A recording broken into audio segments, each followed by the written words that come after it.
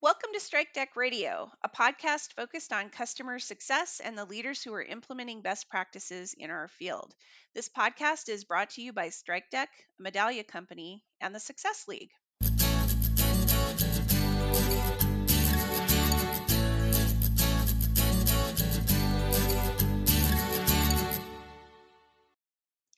Strike Deck is a customer success automation platform that helps CSMs effectively manage their customer relationships. The Strike Deck solution enables churn prevention, upsells, and customer advocacy. They use machine learning and predictive analytics to bubble up insights and alerts about customer health, sentiment, and engagement. The Success League is a consulting firm focused on customer success. We work with executives who are ready to build and develop a top performing customer success team that drives retention and revenue for their organization. We also offer a certification program for CSMs and coaching for customer success leaders.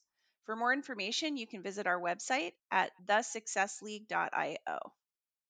My name is Kristen Hare, and I'm the host of Strike Deck Radio and the founder and CEO of the Success League.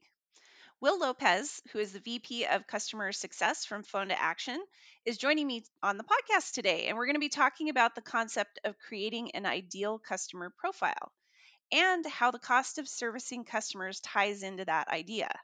Will has been actively working with his company's leadership team to make this strategic decisions about their customer base. And so I thought it would be interesting to get his take on this topic from the trenches. Will, thanks for joining me on today's show. Kristen, thank you for having me. Excited to be here. Hey, before we dive into the topic, can you share your career journey and how you landed in customer success leadership? Definitely. I've been leading teams for close to 10 years now. And even before I had the customer success title in my positions and in my titles, I always did customer success work. I developed and implemented customer journeys, developed teams of people that were always thinking about the end client, and always thought about the client experience in whatever role that I was a part of. Yeah. Um, Before joining Phone to Action, actually, I was a client of Phone to Action. I Oh, used the cool. platform. Yeah, I was the fifth client to ever sign up to Phone to Action, and I loved it so much that I joined the company. Since then, I've scaled the team from 4 people to over 20 people now. We have different functions. We have different CSMs. We have a very diverse group of individuals that have joined the team, and I guess customer success has been in my veins since the very beginning.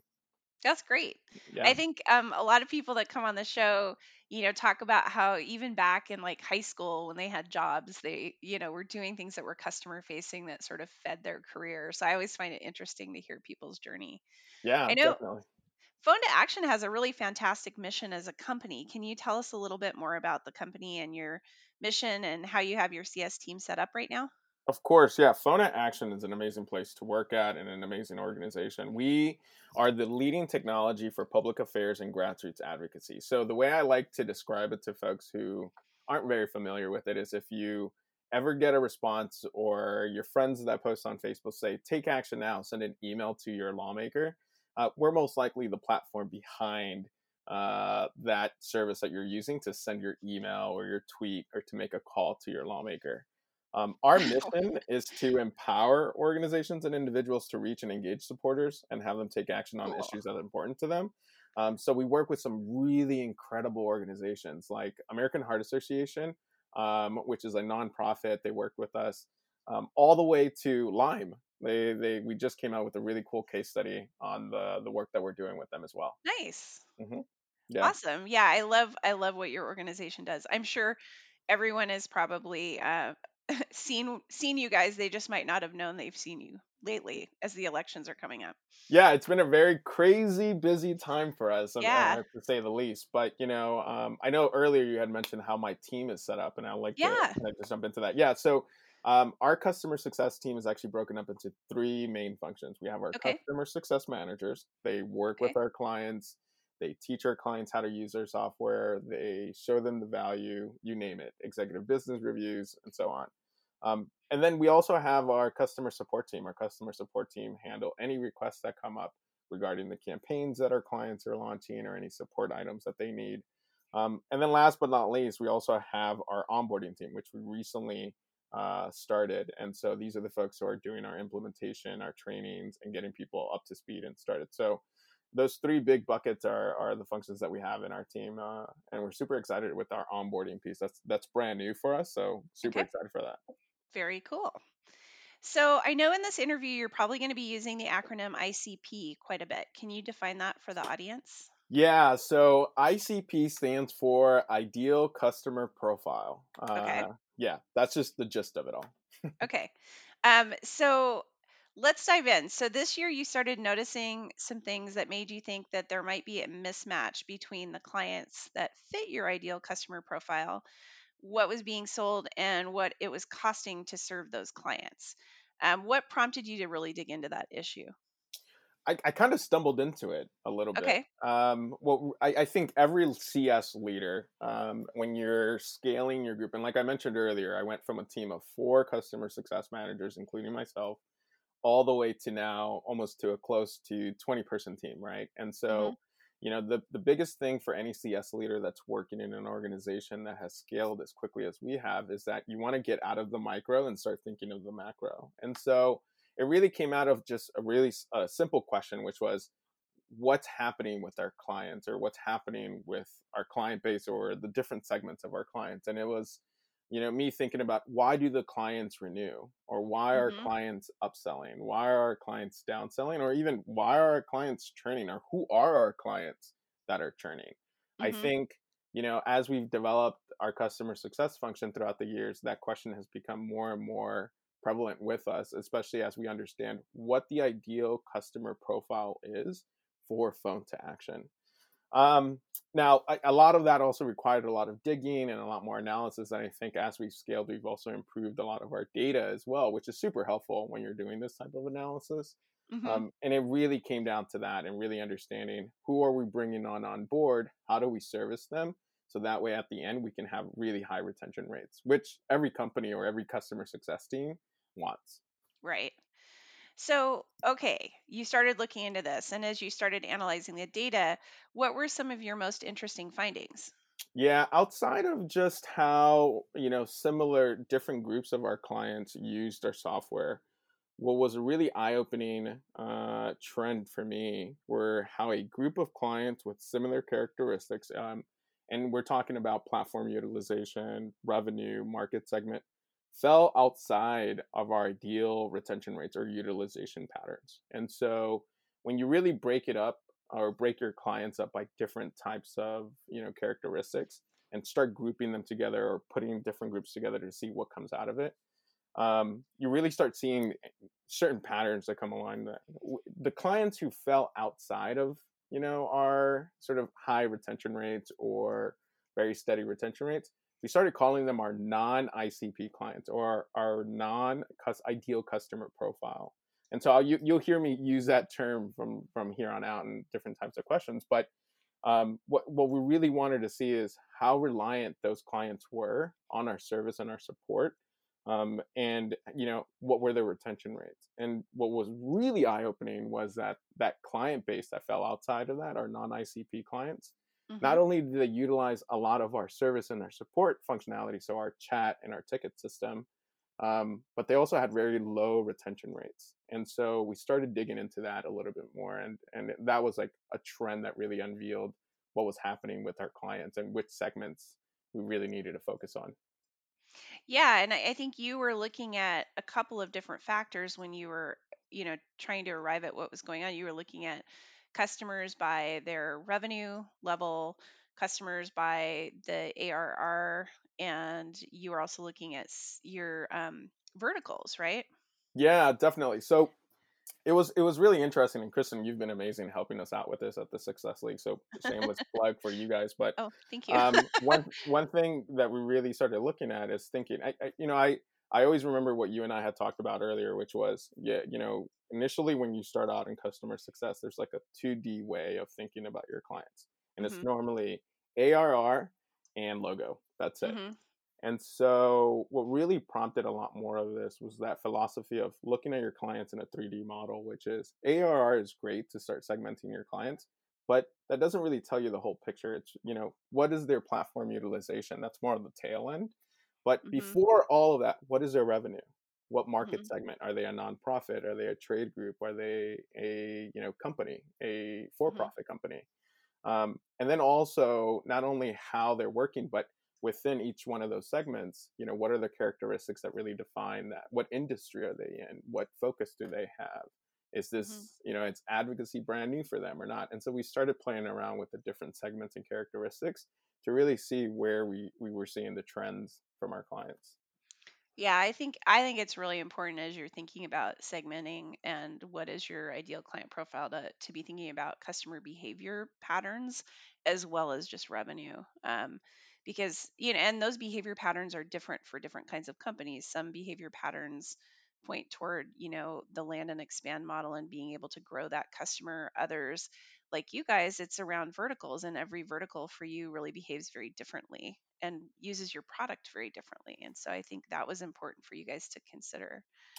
Yeah, definitely. And that was a big shift for how we segmented our customer success team as well. I mean, I think for the most part, every industry is different. You have Hmm. to really figure out who your clients are and what's going to work for them.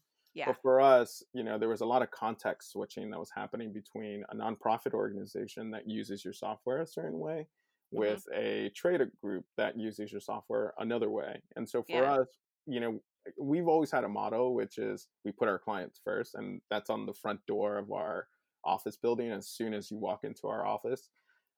And putting that kind of model ahead of ourselves and our clients was really how do we best service these different types of clients that we're working with or utilizing our software.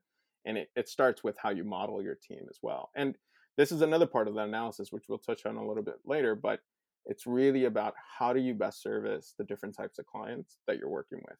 Yeah. So let's move on to the cost of supporting clients. As you were considering that, what exactly went into the cost side of your analysis? Yeah, looking at this data is great. I think you can get lost in the data for the Yeah. most part, right? Like you get numbers and spreadsheets. I always try to remind myself that scene on The Beautiful Mind where all the numbers are sort of floating next to Russell Crowe when he's thinking about the algorithms and whatnot. And so Yeah. you got to take a step back and really think about, okay, as a company and as a business, how do we best service our clients? What other pieces of information is relevant, not only for my department and customer success, right? Because I love this stuff. I know which clients are great, which clients are not, which clients are Right. going to move and whatnot. But also, how do you motivate other people and other leaders within your organization to start thinking about it as well? And so, Hmm. one factor that really stood out was cost. And Yeah. so, for the most part, you're going to look at the same cost structure for everyone else, which is your salaried employees for your customer success team, your support team.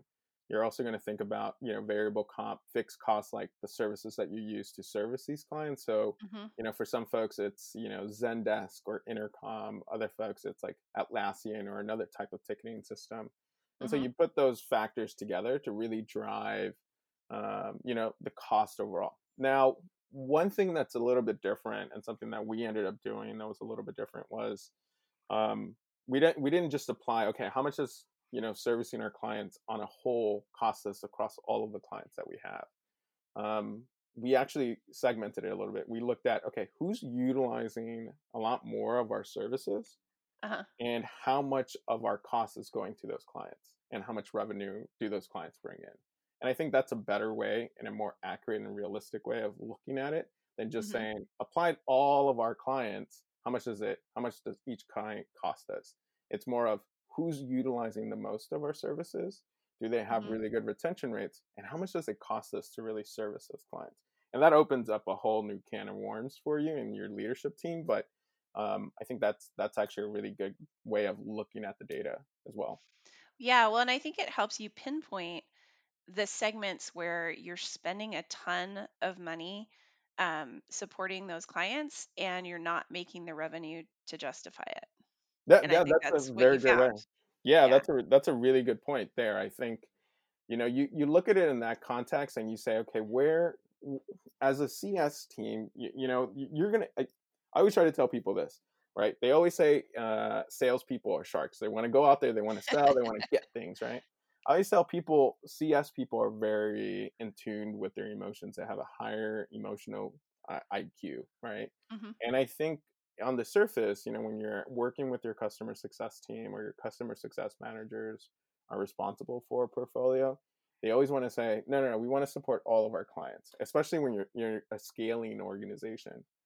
As you're growing, I think you have to start realizing, okay, what is that balance between supporting all of our clients and providing them the best service, but at the same time thinking about your company and the profitability of your company as well. What's going to work for us and what's not going to, cost us the bank either. So you want to make sure that you have a balance between that. If you're a CS leader, thinking through the different options of service for your clients as well. Yeah, and I think the thing that's important not to forget as you're thinking about that is you can deliver excellent service at different price points by incorporating technology and a digital program. And I know you guys have started to go down that road as well. And so, you can think about how do you make the cost less of delivering services to those clients by automating it more. That's exactly it. Yeah, Yeah, you come up with different types of options. And I think this yeah. is what going down the rabbit hole of data and ideal customer profile and everything actually pulls out, because you start having those conversations Yeah. within the company. Before we continue with the rest of the interview, we're going to take a quick break for a word from our sponsors. If you like Strike Deck Radio, I'd like to introduce you to my new podcast, Reading for Success.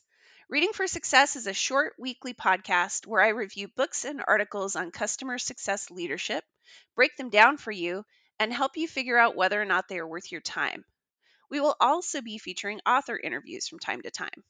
You can find us on Apple Podcasts, Google Podcasts, Stitcher, and many of the other podcast platforms. I hope you'll join me for Reading for Success. And if you've been listening to this podcast for a while, you know I love data. If you want to create a data driven customer success program, StrikeDeck's Pro Guide to Customer Success is a report based on a preliminary study of 5,600 CS professionals from nearly 600 companies. It highlights the scope of customer success and offers valuable data points to help CS professionals enhance their initiatives. Get access to it now and let data drive your decision making. We'll add the link in the description of this podcast. And now back to today's episode. So, Will, what were some of the other factors that went into your analysis or thinking on this topic?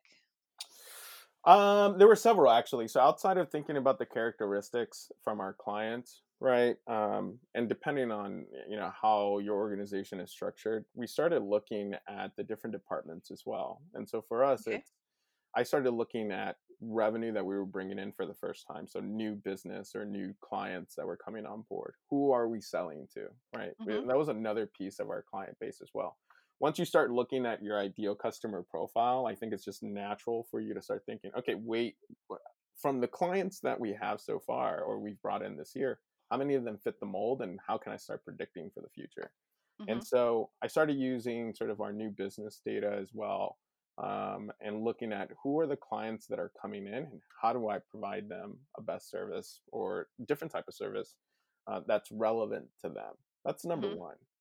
The other part that I was looking at is also our servicing data. Like we use Hmm. Atlassian's Jira, and Hmm. we were looking at our ticket data, and we were saying, okay, who are we? Who are the clients that are placing the most tickets, or who are the clients? What type of requests are they looking for, or what type of items are they asking for in those tickets? That's Hmm. one segment of the data.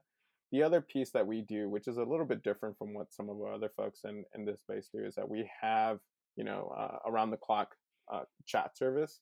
So we have someone on our chat team, or we have folks on our chat team that are available to answer any questions that our clients have in app and chat. Hmm. And we started looking at our chat data as well. Who are the clients that are using the most of our chat service, right? Are they in Hmm. our ICP segment? Are they in our non-ICP segment? And you can kind Hmm. of go down the rabbit hole of that as well and start breaking down the client segments themselves. Something that was pretty interesting outside of just seeing that our non-ICP or non-ideal customer profile clients were using most of our services were that we had a go-to-market strategy with a certain segment of our client base, and we noticed that they were actually using a lot of our services as well. So that meant that not only were they our go-to-market segment that we were going after, but they were also really in tune and in touch, and they needed a lot more support. So you're working with your product team and you're working with your engineers to give them that insight and say, hey, if we tweak one or two things, we can stop this type of level of service and actually provide them a better experience on the platform. So different factors came into the data that I was using to analyze this. That's great. Um, so when you identify challenges like this and you do your homework, there are always a number of options for how to deal with the issue. And in your case, what were the solutions that you considered with your leadership team? We're still working through them. So Okay. yeah, so I wish I can say I have all the answers and everything, but I think the number one thing for us is if you're a customer success leader or you're a customer success manager and you're listening to this, I think everyone here can agree. Okay, stop selling to bad clients or stop selling to the non-ideal clients, right? I think that's the easiest and the most simplest form of a solution that you can come up with. The reality is that it doesn't always work that way, right? Right. And so what you want is you want to be able to encourage the other leaders of the other departments to start thinking about it in that way as well. And so you want to start pushing for other options that come out of it. So like I said, we're still working through it, but we've considered, okay, what is the revenue threshold for our clients that's going to make the most sense for our business? Hmm. How do we, who's going to be utilizing our platform, and what leniency do we have with that? The moment you have this data, there's this really good sort of way of thinking about it. The moment that you have this data, you're no longer just the VP of customer success. You're really, the VP of the customer experience across the entire organization. Hmm. Because you're now working with the sales department and their leaders to really help them identify, hey, look, these are the clients that will, help us, meet our goals by the end of the year. This is also going to help us with higher retention rates. Let's start focusing on those clients. And then you can go to product and engineering as well and say, hey, if we tweak this one thing on the platform, or if we provide these different types of services on the platform, it can become more self-service and these clients can handle it themselves, and we won't have to spend so much money on that segment of the client base. It's really a conversation. It's ebbing and flowing with our leadership team now, but I think the most important thing for me right now is that we're in the middle of those conversations, which we wouldn't have had if we never would have looked at this data to begin with. Right. Yeah, I think this has opened up some amazing lines of communication in your company, and it sounds like you're still at the point of, considering trade-offs and options to move forward. Um what's your game plan for moving forward? Yeah, I'm gonna repeat an advice I got last week, earlier this week, from a very sage person, Kristen, which is, diagnose, don't prescribe, and so Uh-huh. it's really about understanding the other team leaders. And so, Mhm. right now, what I'm doing is I'm taking the opportunity to review the data. I have the data. I've looked at it. Mhm. I know it. I know it like the back of my hand. But now it's really about learning and listening from the other departments, their reaction to the data. What are they thinking about? How do they Mhm. see this? How does this impact their goals and their numbers when they need to, either hit a sales quota or they need to reduce the number of tickets that a certain Mhm. client segment is bringing in? And it's really a collaborative effort between all the different leaders. So I like to say I'm going on a listening tour the next couple of weeks to really get a better sense from the other leaders what's happening within their organization, and how do we Mhm. all find a middle ground that really not only aligns us with our ideal client profile, but even if it doesn't align us with our ideal client profile, what are we doing about our non-ideal client profile? And everyone has that vision and the same terminology. I will say this: one thing that's been super helpful about this is that everyone is using the same terminology now within the company and even in the leadership team. Oh, So, that's great. which is great because you want them to start thinking about this. And when they're talking to their team or they're talking to, their respective managers or whoever, everyone is using that language within the company to really identify, okay, who do we support? How do we best support them? What do we Mhm. need to do? And so, I mean, like I said, we're looking for the answers now, but Mhm. um, uh, if we do a follow-up podcast, I'll definitely give everyone the answer on what we ended up doing. Actually, we should do a follow-up podcast on this one, because I think it will be interesting to see how things shake out for you, and then what results you start to see from this conversation that you're now having with your team. Yeah, totally. One thing I've come to the conclusion is that you take a snapshot of your clients in a moment of time, but what you Yeah. don't realize, and I think I've realized this now because I've done this for several months now, which is Hmm. this information also changes with the time that comes up, right? We're in the middle of COVID Right. right now. Yeah. So, clients who made churn, but not because they're part of the wrong segment or whatever, you got to take those factors into consideration. So Yeah. you got to revisit this information constantly and have this conversation and not be afraid to have these conversations with your leadership team as well when you're thinking about, okay, who is our ideal client profile? What's our go-to-market strategy? Who are we targeting? How are we targeting those people? And so on. So don't be afraid to revisit this in 3 months, if you start doing it Right. today, and having those conversations around what's changed and what works now compared to what didn't work 3 months ago. Yeah. I think that's a really good point. If someone in the audience is facing a similar issue, where they sort of suspect that there's a group of clients that maybe isn't a good fit for their company, or their product, how would you recommend that they get started on analyzing it? Is there anything that you wish you had or hadn't done as you were starting this process? I think the number one thing is, if you're starting out this analysis and you are saying to yourself, like the reality is this: every VP or every leader of customer success is going to ask themselves, you're going to have churn at one moment or the other, and you're probably looking at that number and saying, what is going on? How do I do this? Right? Like, Yeah. why are we losing clients and stuff? And I think that term or that quote that I've heard a long time ago, and it rings true, is that customer success is a company item, right? Like, Hmm. yes, it falls on the customer success team to try to manage it as much as possible, but churn is a customer success problem. So is upselling, so is retention, and you name it. So what I've always thought about is, if you're getting started on this, the first thing I would recommend that you start looking at is what are the characteristics that are Hmm. similar to each one of them. And like I said, each industry is different and each software is different, but begin by product utilization, begin by, if you have a chat system, begin with how many people are using their chat or ticketing. If you have a certain industry that most of your clients are coming from, break that down even further. If it's mostly coming from communications, are they doing communications and mobilizing, or are their employees using the software, or are their customers using their software? Think about it in that context. I think for the most part, once you start digging into your own customer data, you'll realize that there are natural patterns that come out of that.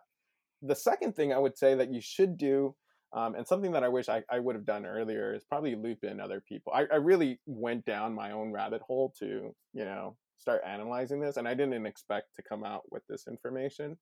But, involve the head of product, involve the head of engineering, the head of sales, or the head of marketing, you name it, because these folks are interested in this data as well. And it'll be very insightful to kind of have them share their perspective as you're analyzing this, as you go through, because you really want to hear what's impacting them and what's not. So something I would have done differently is probably involve other heads or other leaders in the beginning of like this data mining project that I did. Okay, that's great advice. Um, Last question, and this is the one we ask all of our guests. What do you see as the biggest trend in customer success right now, and why? I don't know if it's a trend per se, but I think the biggest thing right now that I've been seeing, and something that I've seen on LinkedIn, and it has to do with COVID, unfortunately, but it's the don't push too hard on the sale too much, right? Like, it's really get to understand and build that relationship with your client. And something I'm Yeah. very proud of at Phone Action and our customer success team is that, the two questions that we're constantly asking our clients is, before anything else, we always ask them, if we haven't connected with them, how are you and your family? Are you guys safe? Are you healthy? Hmm. Right. And then the second thing is learn about them and hear how things are impacted their work. I think every single day we go into, if you're a customer success manager right now, you're probably thinking, how do I stave off, churn from COVID, or people who are downsizing, or people who are removing this? But you got to remember, those are people at the end of the day. And so Yeah. the trend that I've seen is that, a lot of people are saying, be compassionate and approach your work in the next few months, or even, maybe into the next year, from that point of view of compassion. I think that's super important. Yeah, I think the companies that are having better luck keeping churn at bay are the ones who've done two things.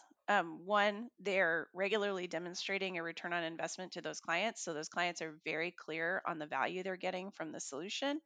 But two, they've built really solid relationships with their clients and they haven't Agreed. been neglecting them all along. So that relationship is there, and it gets richer when you turn on Zoom and you can see through the camera that they have children running around and dogs and cats in the background. And that Yeah. level of personalization that has happened with COVID is making the relationships even richer if they were there to begin with. Yeah, So, be super patient. I mean, yeah. I mean, like, you probably, I don't know if my dog was barking like crazy earlier today, so I don't know if you guys heard him on the podcast, but, you know, even, I always tell our CSMs, what you don't want is, you don't want a call from a client saying that they're going to have to churn because of COVID. You want a call from a Right. client giving you a heads up that something might come down the pike, and for you to be Yeah, able to provide them offers and like solutions and exactly. different, options for them as well. And so I will say our customer success team has done an incredible job building those relationships and really having those rich conversations, because it opens up the door for something else. Yeah, that's great. Well, Will, I really appreciate you taking the time to join me on the podcast today to talk about your project. I know you're not the only CS leader who faces that challenge, and I'm sure the audience was able to take away some really practical ideas from what you shared. So thank you so much. Yeah, definitely. And if anyone needs to get in touch, please feel free to shoot me an email at will@phone2action.com. The two is the number two. And then, or you can just connect with me on LinkedIn. I'm happy to share what we find or even provide like a blog post update as to what we're doing in order to make sure that everyone in the company is aligned on this idea. Yeah, we should get you back on the show too as you get to some results on this. I think it would be great. Awesome. Yeah, I'll be happy to come back. I also want to thank our sponsors, Strike Deck and the Success League. To learn more about Strike Deck, you can visit strikedeck.com and follow Strike Deck on LinkedIn or at Strike Deck on Twitter. To find out more about the Success League, please visit our website, thesuccessleague.io, and follow the Success League on LinkedIn or at TSL Customers on Twitter. To get all of the latest episodes, you can subscribe on Apple Podcasts, Google Play, Stitcher, SoundCloud, and anywhere else you get your podcasts. And finally, thanks for listening, and we hope you'll join us next time.